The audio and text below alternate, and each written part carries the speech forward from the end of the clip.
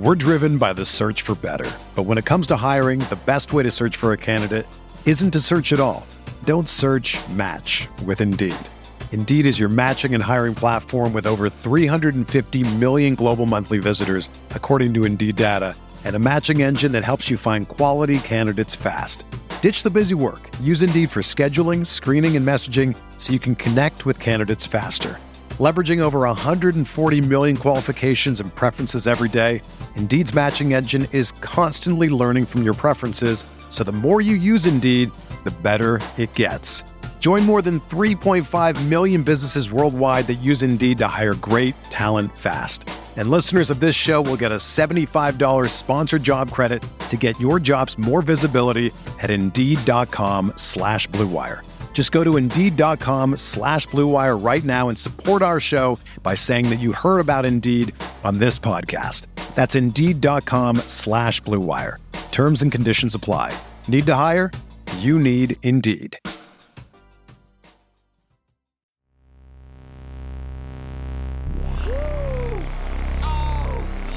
Shot slammer jammer, baby.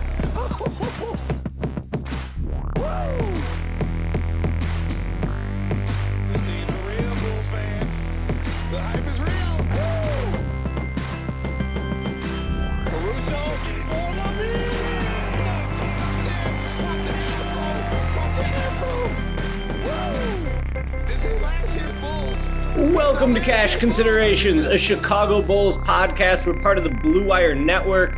I'm Ricky O'Donnell. As always, I'm here with Jason Patt. And Jason, the Bulls are 4-0 for the first time in 25 years. Since the 1996-1997 season, the Bulls have started off 4-0. It's their first four-game winning streak since 2017, I believe. The last game coming on Monday night, the Bulls with a nail-biter win against the Toronto Raptors on the road. It was their first true test after 2 games against the Pistons and a win over the Zion Williamson-less Pelicans. I was worried about this game coming into it. The Bulls had control for most of the contest. They were up by 20 points in the third quarter. They opened the fourth with a 12-point lead. The last 8 minutes, Jason, a complete calamity. The Bulls with turnovers left and right. Lonzo Ball throwing bad passes. Vucevic freaking out while dribbling the ball up court. Vucevic with a missed free throw. Just bad plays everywhere. Alex Caruso got stuffed on a pick and roll late. But the soothing, calming presence of DeMar DeRozan in the clutch carries the Bulls to victory. And the Bulls win 111-108 to go 4-0. Next game on the schedule, Jason, a Thursday night tilt with Tom Thibodeau, Derrick Rose, Taj Gibson in the New York Knicks at the United Center. I think that is going to be the most energetic game atmosphere the United Center has seen in quite some time. Joakim Noah night. It's Joakim Noah night, too. There's going to be a lot going on, but 4-0, baby. It wasn't pretty. A couple of these games haven't been pretty, but you got to be feeling good about 4-0. I know I am. Yeah. I mean, how could you forget Zach LaVine's first 4-game winning streak in his NBA career for actual regular season games? Obviously not counting preseason in the Olympics here, but shout out to Zach LaVine. And Zach LaVine also yesterday passed Michael Jordan on the Bulls all-time three-pointers list. He has 558 now. Just kind of obviously whole different eras, but the fact that Zach already has almost 600 3-pointers as a Bull, and since this is the 5th year, and with all these shortened seasons, pretty awesome. So good there for Zach. But yeah, I wasn't able to really see much of the Pelicans game or Pistons games from over the weekend. I was at a wedding, so I saw some highlights. I was checking in on the score. Lonzo Ball had that awesome block. I can't even remember which game that was from. They basically kind of handled those games. They pulled away in the second halves, and they were kind of coasted through those games. I mean, great to see. I mean, first of all, just great to see them in those weekend games taking care of business against teams they should beat. You should beat the Pistons' ass. Obviously, that the season opener was close, but they pulled it out in the end. They blow out the Pelicans. The Pelicans did get a nice win against the Timberwolves the other night. But you blow out them, and then you come back and you blow out the Pistons at home to get the 3-0. And yeah, in this Raptors game, the Raptors, they aren't no Pascal Siakam. They're a bit limited now. They got some interesting young players. They obviously got Fred VanVleet, Illinois an Illinois guy, and obviously well coached with Nick Nurse. But playing on the road, that's a game you could easily lose. And the Bulls, they did control after another sluggish offensive start, and Zach has gotten off to some kind of weirdly slow games in the first quarter before picking it up. DeRozan kind of carried them early, and then they started just killing it. The second and third quarter, they were just destroying. They had a 37-point second quarter. Like as you mentioned, they went up 20 at multiple points in the third. I think it was a 20-point game with like 4 minutes left in the third, and they were still up 15 early in the fourth quarter. I think the score was like 95-80 at one point, and then like you said, wheels fall off. I think they had 2 points in 6 minutes. As you mentioned, it was just panic. I feel like there's just way too much panic from a bunch of guys who you wouldn't expect panic from, and just some really bad turnovers. They had done such a good job taking care of the ball like all game. I think they only had like 4 or 5 turnovers maybe for the first 3 quarters. Then you had Lonzo just kind of throwing the ball to the literally right to the Raptors. You had Zach with a lazy like behind the back, just lost the ball to Fred VanVleet. You had Vooch trying to dribble out in the open court and then just looking like a complete fool out there. And it was just clearly, and what I really did like to see was though Zach in that post game on-court interview he was really mad. Like whatever, they're 4-0, first time he's won 4 regular season games in a row, and he was pissed about how they finished that game and how they almost blew it. So that I like seeing that mindset that they know that it can be so much better. And it is clearly a work in progress here the offense, I think, is middle of the pack right now. I think they're like literally like 15th, right in the middle of the league. The crunch time stuff has been pretty ugly at times, clearly trying to figure out what to do. I know I saw some people talking about this on Twitter today about how like Lonzo and Caruso just getting like too many on-ball reps in crunch time, and how you'd want to see more Zach. You want to see a bit more DeRozan. As you said, DeRozan had the 2 big mid-range shots as they were kind of falling apart there to help stem the tide. He had a couple free throws. Zach did have a big 3-pointer on some nice inside-out action with Vooch. So there were some nice things in there, but just a lot of also bad, a lot of panicky stuff. But to have all that crap happen and then to still pull it out, that's why you get DeMar DeRozan to get those big shots. I feel like everyone was thinking it, that like if this was last year, the team would have fully am I saying the right word? Just fully fallen apart, and they would have lost that game. They did just enough. As ugly as it was, they're 4-0.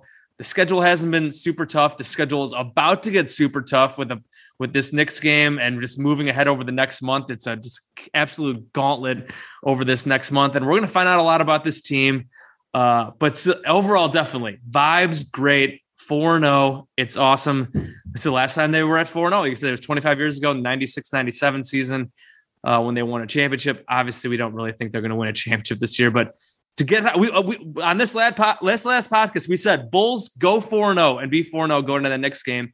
And they're 4-0. Look at that. They listened to us. Yeah, I love it. So big takeaway from this game, I think, is just the calming presence of DeMar DeRozan late in the fourth quarter. Obviously, this was a big emotional game for DeRozan. It always is whenever he goes back to Toronto. Yep. That's the franchise that drafted him. He gave a lot of pregame quotes about, how Toronto raised him as a man, and he was so proud of the organization when they won a championship, even after they traded him for Kawhi Leonard. There was a great feature from Darnell Mayberry and from Casey Johnson on DeRozan. So DeRozan had a lot of pressure on him going into this game, right? Like, games in Toronto clearly mean a lot to him. Yeah. And he truly rose up to the occasion, man. Finishes the night with 26 points, 6 assists, 4 rebounds, goes 7 of 19 from the field. And you might think that that's an inefficient shot. Mark of Bulls HQ made that point on Twitter. You might think that was an inefficient night for him. But really, the Bulls would have been toast in this game without DeMar DeRozan. And not to get too hyperbolic with it, Jason, but DeMar DeRozan was basically doing some straight up Michael Jordan shit in crunch time. And I say that because he was taking, the mid-post baseline fadeaway over OG Anunoby. Yep. Nobody takes that shot in today's NBA. The defenses want to give up that shot, a tough contested mid-range too. But you know what? DeMar DeRozan is really good at those shots. He hit 3 of those daggers in the last 7 minutes. The Bulls do not win this game without those shots. He also somehow got 2 free throws really late in the game off a quick inbounds pass. He went up for a shot. So that was a heady veteran move by him as well. And the Bulls in this game were great at the line. The only missed free throw was the Vucevic free throw that would have put him up 4. Instead, he misses, and the game ends with Fred VanVleet basically going one-on-one against Vucevic in space. It was very reminiscent of Steph Curry versus Kevin Love in the finals a few years back. But much like Kevin Love, Vucevic somehow sort of held his own. He basically got cooked, but VanVleet missed the shot, and the Bulls end up winning. So, big takeaway from this game, DeRozan, I thought he was awesome. I'm not worried about his scoring efficiency, really. Like, you get him for crunch time. You get him for the playoffs, for big moments, for big games. A friend of mine texted me, this is kind of like when the Bulls had Dwayne Wade, right? Well, that's the second point I wanted to bring up, is that this Bulls perimeter of Zach, DeRozan, and Lonzo, they all really complement each other really well in ways that Butler, Wade, Rondo perimeter never did. And since, this is basically 2017 was the last time the Bulls were any decent, this team just feels like it makes a lot more sense than that team. That team was frustrating because it seemed like the pieces never really fit together. This year, having DeRozan be your one guy who, he's not going to shoot threes, but he can control the ball late in the game. He doesn't turn it over. He makes all his free throws. He just plays with a poise that LaVine doesn't have yet. And we've seen LaVine sort of have some bad moments in crunch time since he's come to the Bulls. Yeah. Again, in this game, he looks rushed in the fourth quarter. He just wants to be great and wants to will the team to victory so badly that, sometimes he has little screw ups. So DeRozan in the clutch, awesome. That was my biggest takeaway from this game. Yeah, absolutely. I think when you're comparing this to the three alphas, or whatever, none of those dudes could really shoot at all. Right. So at least LaVine can shoot. Lonzo hit 5 threes the other night. And even DeRozan's been somewhat willing to get up threes. I think he put up 3 yesterday. So that was really nice to see. And I think he hit one or two of them, I believe. So at least he has at least been willing. And then obviously Zach and Lonzo are really good 3-point shooters.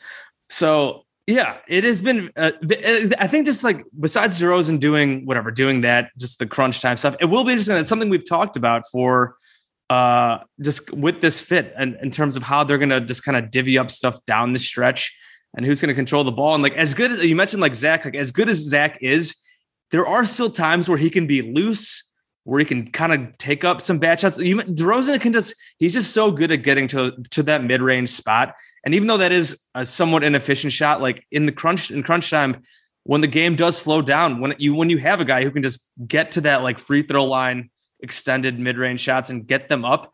I mean, that's not a horrible shot compared to when the Bulls are throwing the ball all over the place or chucking up even more difficult shots, because at least he can get to spots that he knows he wants to be at.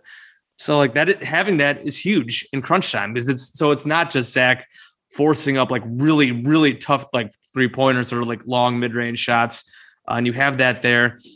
Lonzo trying to do stuff in the half court in crunch time did not look great. Yeah, you mentioned the Twitter discussion going on today, and that was one thing I had written in my notes. I was going to say on this podcast, DeRozan's the best dribbler on the team, pretty clearly. LaVine can definitely handle the ball, but LaVine's problem is that he's not a great decision maker under pressure. Yeah. We've seen that throughout his time on the Bulls again and again. DeRozan is a really good decision maker, even though his plan is often to be taking these spinning mid-range hero ball shots, but he makes them. So you got to tip your cap to him sometimes. But Caruso and Lonzo are both awesome. And I want to transition this into the defense after this point, but they're not very tight with their handling. No. And they're not really guys you want to be handling the ball in close spaces late in the game. That's just not the reason they're good players. They are both very good players, but for guards, they're not great dribblers. Right. Yeah. I mean, Lonzo, I feel has a little juice. I feel the problem with Lonzo, he's just afraid to take it all the way to the basket. I feel there's times where he's he'll beat a guy a first step, but then he just doesn't take the ball all the way to the rim, or sometimes he'll try to force a pass, or he's forced a couple wild mid-range shots.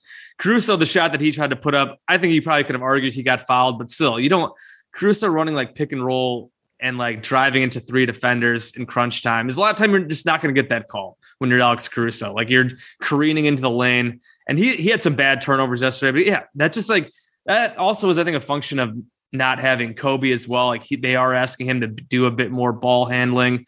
That's something Kobe can help with as well, even though we don't love Kobe as a primary initiator. As like a second guy off the bench, instead of Caruso, taking a bit more off Caruso, that'd be good. So yeah, those guys offensively, half court stuff, not really their thing. We've seen how valuable Lonzo can be with this 3-point shot.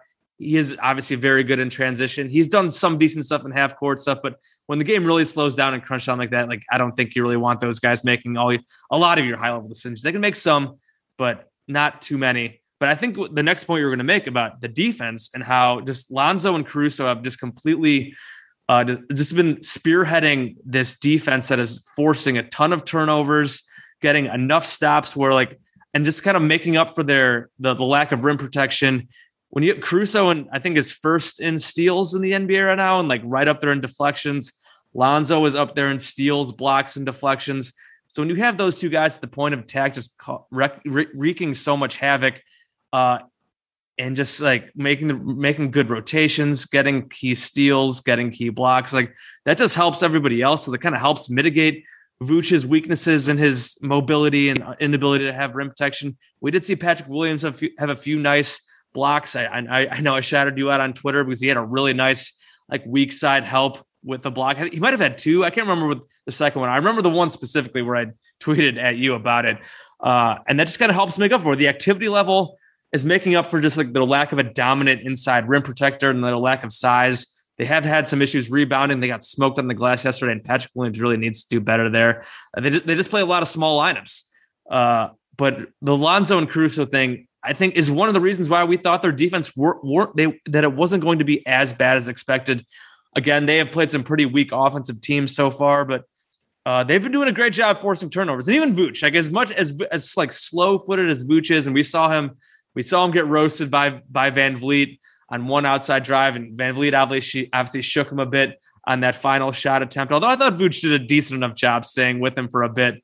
Vooch has been really good at also getting deflections, getting steals, and using his positioning to his advantage. So, like right now, the Bulls have, like I said, like yesterday, I didn't think they played like great defense, but they forced a ton of turnovers. Like Van Vliet had 17 assists, but he also had, I think, like 8 or 9 turnovers. I think the Raptors had 21 as a team, and I think that turned into almost like 30 points. So, like the Raptors also shot pretty well. I thought they got a decent amount of good looks from 3 and inside, and some pick and roll. And Kem Birch was getting some really good looks. Van Vliet was setting guys up nicely. But when you force enough turnovers like that, that can help make up for if you're giving up a decent amount of open looks. We're driven by the search for better. But when it comes to hiring, the best way to search for a candidate isn't to search at all. Don't search, match with Indeed. Indeed is your matching and hiring platform with over 350 million global monthly visitors, according to Indeed data, and a matching engine that helps you find quality candidates fast. Ditch the busy work. Use Indeed for scheduling, screening, and messaging so you can connect with candidates faster. Leveraging over 140 million qualifications and preferences every day, Indeed's matching engine is constantly learning from your preferences, so the more you use Indeed, the better it gets. Join more than 3.5 million businesses worldwide that use Indeed to hire great talent fast. And listeners of this show will get a $75 sponsored job credit to get your jobs more visibility at Indeed.com/Blue Wire. Just go to Indeed.com/Blue Wire right now and support our show by saying that you heard about Indeed on this podcast. That's Indeed.com/Blue Wire. Terms and conditions apply. Need to hire? You need Indeed. So I don't have the exact number in front of me, but this is something I've been tracking at the start of basically each season, is that the Bulls every year finish higher in the defensive efficiency rankings than the offensive efficiency rankings. Yeah. I want to say their offense has finished higher than their defense like one time in the last 15 years. Someone go back and double check that for me if you want to, but it's something along those lines. So right now, Jason, the Bulls, number 6 in defensive efficiency, number 13 in offensive efficiency. This would qualify as a major surprise. Everyone went into this year thinking, well, if the Bulls are going to be really good, they're going to have to be a top 10, maybe a top 5 offense. In the defense, you just hope is around 15 or so. What we're seeing right now is a team that has mostly been carried by its defense. A lot of that has to do with the competition they're playing. The Pistons are really bad. They played them twice in 4 games. The Pelicans are really bad without Zion. And Toronto, that was like a tough, feisty team, especially when Nick Nurse is resorting to full court trapping defense. He was basically coaching like Rick Pitino at Louisville. And the Bulls somehow were able to hang on for the win, even against all that athleticism and all that pressure that Toronto was bringing. But my question for you, Jason, do you believe that the Bulls will finish with a better defensive ranking than a better offensive ranking? Are the first 4 games of the season a lie, or are they a sign of things to come? I would still guess the offense will come around and wind up being better than the defense. Just because, again, I do think it was our guy Matt at Bloggable wrote about this today as well, and he brought up the Boylan defense and how like they were built on like they were super aggressive, forcing a ton of turnovers, but we didn't really think it was that sustainable because like they would always melt down late in games when teams would figure them out and all that kind of stuff. I feel like the turnovers, the way the Bulls are forcing turnovers now, I think is a bit more sustainable just because I think the way they're doing it with the guards, and it's not like they're like selling out with the trapping and stuff like that. They're doing it with positioning. They're doing it with good rotations with Lonzo and Caruso there. Like they're those guys I think can kind of keep some of this stuff up. But I do think they're not going to, I still don't think, like, I made fun of Stacey King for saying, oh, the Bulls can have a top 5 defense this year. And what you said, they're 6th right now. Like, I'd still think they're going to fall back to probably outside the top 10. But I still think they could be, whatever, in the maybe top half of the league. And I do think the offense, which we've seen, I think is still, I think, a matter of chemistry. And I do think Kobe, when he comes back, will help. Obviously, there could be injuries throughout the season. But I still think the offense will come around at some point. I think it will be nice to see them get up a few more 3-pointers. They're still like, I think they're pretty high in percentage right now on shooting threes, but they're just not taking many at all. So they can get that up a bit more. And I feel like they've missed a ton of bunnies too. Like DeRozan missed a bunch of layups yesterday. Vooch has been really struggling around the basket. Like he's been killing it and picking pop shots, but I feel like he's missed a ton of layups. So like, I really do feel like the offense is going to find itself, get on track a bit more, and the defense will come back to the pack a bit. But I do think the defense isn't going to be bad. I think they'll be able to manage it okay, and I think it should be good enough to at least keep them and have them be a competitive and pretty good team. One thing that surprised me, I was looking at the deflection rankings. There's 11 players in the NBA right now, averaging 4 deflections per game. Alex Caruso is 2nd in the league. Nikola Vucevic is also on that list of 11 players. He is averaging 4 deflections a game. Basically, how the Bulls are defending is that they're not even asking Vucevic to be a rim protector. They're sort of having him stand in the middle of the paint and to deter drives before guys get to the rim. If anyone gets to the rim, it's on the 2 wings to sort of dart over from the baseline and provide the rim protection. So, and there was a good article on that on, I believe the website is On Tap Sports. MV Paul was the writer. He's been a pretty nice new addition to Bulls Twitter. Follow him. I like the work he's doing. So that's sort of what they're doing with Vooch defensively. Jace, Vooch, pretty slow start. And I'm saving my hottest take for the end of this podcast. I guess we're probably in the middle of the podcast, but how much, like, Vooch is the guy they gave up the most for. I thought it was a little bit of an overpay at the time. He's 31. They got him for this year and next year, I believe, and then he expires. Actually, yesterday, he was questionable for the game with a birthday hangover. His birthday was 2 days ago and comes into yesterday, and he was questionable. Illness. He ends up playing.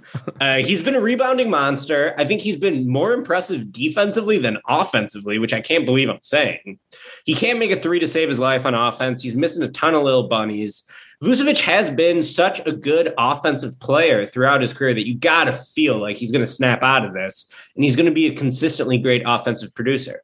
But here's my question, Jason. How much worse off would the Bulls be if Thad Young was their center and they used those assets on Vucevic to maybe try to get an upgrade at the 4 and bring Patrick Williams along a little more slowly instead of having him in the starting lineup? Because right now, Vooch is struggling. And Vooch has got to get it together, man. Like, I don't want to totally overreact to 4 games, but these are 4 games against trash teams. And I feel like it would have been nice to see him get off to a hotter start. Thad Young is not playing at all in San Antonio. He's been DNP'd in 2 of the 3 games, but Thad was incredible last year. I felt like that was really one of the best under the radar Bull seasons of the last 10 years, when Vooch came, him and Thad sort of occupied similar spaces on the floor. They weren't a great fit together. But I think hypothetically, Thad could have been the center. Like Thad wasn't what was wrong with this team last year, especially if you would have added Ball and Caruso and DeRozan and everything else they did. So I'm a little worried about Vooch. And my Thad Young hot take is just sort of like a half-baked hot take. It's just something I think about idly, but I'm not like committing to it yet. But are you worried about Vooch? I can't say I'm worried after 4 games. He just missed so many shots that like I don't think he's going to keep missing. Like I said, a lot of these like little post hooks that he's missing, it's just like short. I feel like he's just like short arming them all the time. Like maybe this is just a thing where he needs to work himself into better shape and just to be ready, getting that touch back, and it'll be totally fine. The 3-point stuff, who's really bad in preseason too. So I am curious about that. He did like last year. I think it was a career best, but he was at around 40%. I mean, maybe he won't be that good anymore, but I mean, he could at least be average. That's obviously huge. So I can't say I'm that worried yet. Like if they had Thad Young starting, I feel like that'd just be super problematic in terms of rebounding. And maybe that just like wouldn't smaller for sure. I mean, that'd be very small. Yeah. And I mean, they got smoked on the glass yesterday, and that was with Vooch. Right. I feel like Thad's not that good, was not that good of a rebounder. Right. Pat is not rebounding, like doing that much in terms of rebounding. Like I know like DeRozan and like Lonzo and Zach are like decent rebounders. They'd be really, really in trouble. Like Vooch. I think I'd have to look up the stats again. I mean, the other night he had like 18 rebounds, 19, I think. Yeah. So like, I think that is huge. I think the offense will probably come around. Like I said, maybe he won't shoot 40% from 3 again this year on like the volume he did, which is a bummer because like it does leave them a little short on the shooting side. Because I think counting on, given the roster construction right now, I think they're definitely counting on Vooch to be a better 3-point shooter than he's been so far. That's for sure. But I'm certainly willing to give him a lot more time to. It just feels like he's getting like decent looks. They get him in decent spots. He has been shooting pretty well on like mid-range pick and pop and stuff like that. Just missing a lot of bunnies, not really doing it from 3 yet. So I want to give him some more time. He said, and he's battling. I mean, maybe this is a function of him, just like what he's doing defensively. Like I don't know, but like I'd like to give him some more time to turn things around. Yeah, for sure. And it's a good point about how small they would be. They're playing so small anyway. Vooch is like their only real big. Right. And Tony Bradley's not playing. Alizé's been their backup center. Pat's been getting some minutes at center. And Alizé is 6'7" or 6'8", you know, like he's very undersized for the 5. So they do need some extra size. They need that rebounding that Vooch provides. And I think Vooch has been pretty good defensively. I can't believe I've been more impressed with Vooch's defense than his offense, but that's, that sort of says how poor his offense has been to this point. I want to say he's shooting like 35% from the field right now. I don't have the numbers in front of me. I do actually. He's shooting 39% from the field. So that's only going to go up, of course. And hopefully he's able to regain his 3-point stroke. Just the threat of him shooting threes, I think, is really important too. But, part of this is like Thad was awesome last year. And it's just something I was thinking about. Maybe you could have used those assets for, a 4, and you could have bolstered the team a little bit more. But Vooch, he's the guy who they gave up the most to get. So I would love to see him turn it around a little bit. Anything else you want to talk about before we wrap this up, Jace? I mean, do you have any other thoughts about Patrick Williams? Yeah. So I was going to say we should talk about Lonzo. So let's do Lonzo and Pat real quick.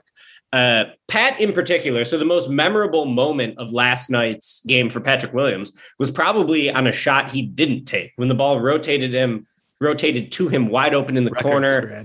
Jason called it a record scratch moment in our group chat, and that's exactly what it was. Pat had a wide open 3. The closeout was coming hard, but he freaked out. He didn't shoot it. The Bulls ended up getting, I think, a really bad look by DeRozan at the end of the shot clock from mid-range. That was a shot Pat has to take. But Pat actually did have a couple nice plays on the defensive end in the third quarter. And as we've been saying, since this team came together over the offseason, Pat needs to focus more on defense than on offense, I think, personally, because that's really where he's going to carry a lot of the responsibility for the team is on that end. And defensively, he had another block yesterday that was very similar to his block on DeAndre Ayton from last year. A great weak side rotation. This is the one that you pointed out to me on Twitter. Comes over, gets the block. He had another great block in the third, too. So I liked his defensive activity. Pat's still really young. He's younger than a lot of the rookies. Yes, he got so many starts last year, but it seems like issue with Pat continues to be that I don't think he's what they call a next play player. When he like screws up, it seems like he lingers on it a little bit, right? He's not able to just discard it and get back to playing his game. I think he's trapped in his own head a little bit. Seems like he has a little bit of a crisis of confidence, but he does have some flashes. Basically, Pat's entire status as a top 5 draft pick was always based on flashes. Through his rookie season and through the first 4 games of this second season in the league, it's still all flashes. Patrick Williams has not been a good NBA player yet to this point in his career. He wasn't really a super good college basketball player either, but he had some really enticing flashes. One thing I have liked that I've seen from Pat, Jason, is his ability to attack closeouts. I think that that's going to be his role in this offense, is going to be a floor spacer. But when the defense closes out, if you can put it on the deck 1-2 times, rise up to either pass or shoot the mid-range, that's when Pat can be dangerous. We saw him throw a nice pass to, I believe, Ball in the corner at one point in this game. It was an inaccurate pass, but it was the right read and it was the right decision. So that was encouraging to me. I like his ability to attack closeouts. I like his mid-range shooting. I think his supplemental rim protection is probably going to be his defining quality as an NBA player. But I haven't heard any Kawhi Leonard comps this year, Jason. That's probably a good thing. Yeah, I want to see more rebounding. Definitely, he needs to just wreak havoc defensively, and he needs to hit the glass, I think, harder and take those open threes when he has them. And that's how he's going to probably be most effective for sure. I guess real quick before we move to Lonzo, what have you? I don't know how much of Scottie Barnes you've watched so far, and he had a lot of turnovers yesterday. Some ugly jump shots. What do you make of Scottie Barnes compared to Pat? Because they're both Florida State guys, number 4 picks 2 years in a row. Yeah, Scottie Barnes looks way better than Patrick Williams right now. They're about the same age too, because Pat was so young and Scottie was old for his class. Scottie might even be older. I don't have their birthdays in front of me, but they're about the same age. And Scottie looks awesome. He looks like a menace. He was someone who came into this draft with a reputation as being a guy who can't really space the floor, but he was a high motor, high feel prospect on both ends. And I think he's living up to that pre-draft scouting report right now. He plays the game a million miles an hour. He is able to manufacture ways to score inside with some shooting touch, even though he's not a great vertical athlete in terms of creating space near the rim. He's not, the quickest guy, but he's long, he's intuitive. And I thought Scottie Barnes looked really, really good. He put, I think it was Pat in a spin cycle yesterday for a big slam, highlight reel dunk. And I'm impressed with Scottie Barnes. He looks like one of the best rookies thus far. I believe he's leading the Raptors in scoring as well to this point, which is pretty impressive for a rookie. So Barnes looks awesome. And Pat, it's going to be a work in progress, but I'm not freaking out about it. I think Pat, it's sort of nice to have a young player like that with all these veterans where it can just be a slow burn. If Patrick Williams doesn't get really good until his 5th season, that is probably not a huge inconvenience for the Bulls. Obviously the Bulls do have DeRozan. I mean, if that's the case, I think the Bulls would probably have traded him. Trade him? Yeah. Yeah, and they might trade him. They might trade him eventually. But it's also just nice to have a young prospect like that who you can kind of slow burn on his development. And yeah, he is going to be he is the best trade chip on the team. I don't know what his trade value is league wide. It's probably not that high because he hasn't been that good yet, but he is young. Still, he has a lot of teams physical bank on potential for sure. A lot of teams will do it. Let's finish up. You want to talk about Lonzo real quick. Let's finish up with that. What did you want to talk? Lonzo, I mean, like I said, we talked about his flaws in the half court, but I feel like other than that, and some of those couple bad turnovers, he's been absolutely just incredible. I think just being everywhere on defense. His shooting has been really great so far. I think he's been basically everything we could have hoped for. Again, I think a lot of people would like to see him make a leap offensively in terms of that half court stuff. But we talked about that. We kind of knew that those were his flaws. And if he just focuses on being a menace defensively, pushing the pace when he can and hitting 3-pointers, and then doing some stuff in pick and roll, I think that's a really damn good player. Lonzo rocks. He's been so good. I don't know why the Pelicans decided to let him go, but he is really been a great addition for the Bulls. His defense is unbelievable. There's been some chatter that Lonzo's performing at an all NBA defensive level this year, at an all defensive level. And I think that that's absolutely true. He's guarded a wide variety of players. He doesn't look that strong, but somehow he's really stout in the post when bigger players try to take him down low. He has such active hands. He fights over screens, forces turnovers. He's like just like such a great gambler, right? He takes like concentrated gambles and he will get burned for it sometimes, but his ability to force turnovers is just huge for this team. And his shooting on offense is really totally transformed how good of a player he is. And this was one of my notes I had watching yesterday's game is I have so much respect for both DeRozan and Lonzo, for both of those guys having really like limiting factors in their skill set that could have prevented them from being successful. DeRozan's prime was spent during the years the NBA underwent a three-point revolution. DeMar DeRozan can't shoot a three, but somehow he's ended up becoming a very good player because he improved as a passer, doesn't turn the ball over, gets to the foul line, got very good in isolation, very good from the mid-range. And despite the fact that the man can't shoot threes in the middle of the most three-point happy era ever, he's willed himself into being a very good player who can sign an $85 million contract at age 32 or whatever he is. And then with Lonzo, you're a guard who can't really break down the defense or get to the basket at all. That should be a huge problem for a guard. If you can't really dribble in tight spaces. And a horrible shooting stroke coming into the league. He could not shoot. He had a terrible shooting stroke coming into the rim or coming into the league. Look at his free throw percentage. His first year with the Lakers, I want to say 40s? He got sub 50% from the foul line. So what does Lonzo do? Fucking works his ass off, becomes a very good shooter. Now I have a ton of faith in Lonzo when he's open from 3-point range, right? Like he can shoot off the dribble. He can shoot off the catch. He's just really worked on his game and busted his ass to improve in some areas of weakness, even though he'll never probably be able to overcome his biggest weakness, which is breaking down the defense. Very similar to DeRozan, is never going to become a good 3-point shooter, even though he has hit a couple here early in the season. But he's just improved in all the other aspects of the game. And DeRozan was like a really bad playmaker early in his career, and now he's an awesome playmaker. And he didn't get to the line much earlier in his career, and now he gets to the line a ton. So I have so much respect for both of those guys for just grinding their way past their shortcomings. Yep, absolutely. I don't really have anything more to add. I think we've pretty much touched on everything. I guess I'll give a shout out to Troy Brown Jr. for scoring 11 points last night. That was a nice boost off the bench. I've been losing some faith in him. Nice to see him actually do some stuff.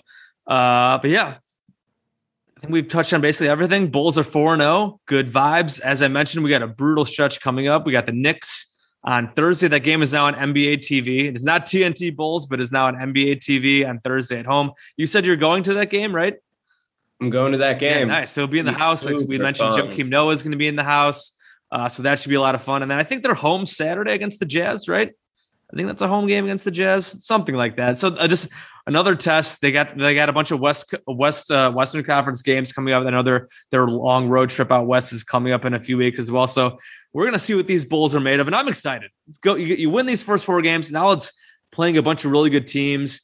Like I think I'd put it on Twitter, like the next 14 games, like over the next month. Like if they can go like, I guess like 500, even a game under 500, and they come out of that like 3 games over, like whatever, 2-3 games over 500, I think that's huge. And then you win some games, you lose some games here and there, but you learn, build some experiences, and then you kind of use that over the rest of the season. And you hope you just go from there and end up however many wins they end up getting. But it should be a really interesting stretch to watch them play.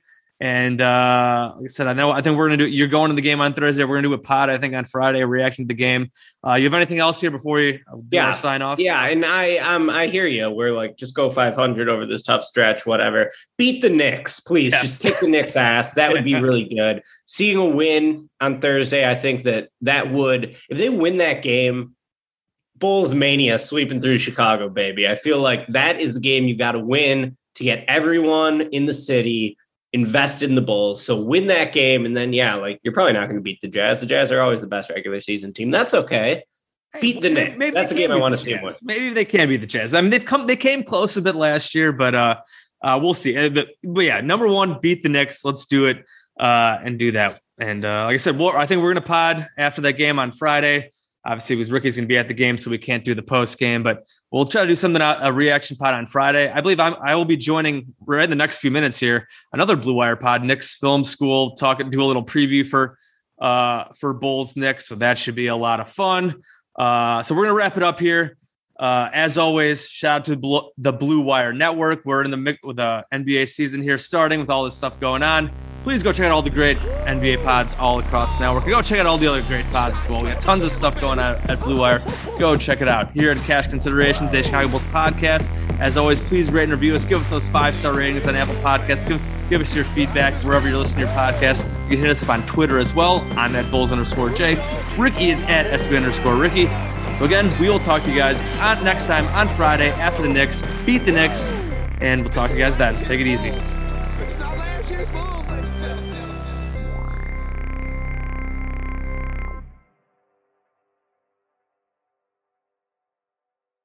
Everyone is talking about magnesium. It's all you hear about. But why? What do we know about magnesium? Well, magnesium is the number one mineral that 75% of Americans are deficient in. If you are a woman over 35, magnesium will help you rediscover balance, energy, and vitality. Magnesium supports more than 300 enzymatic reactions in your body, including those involved in hormonal balance.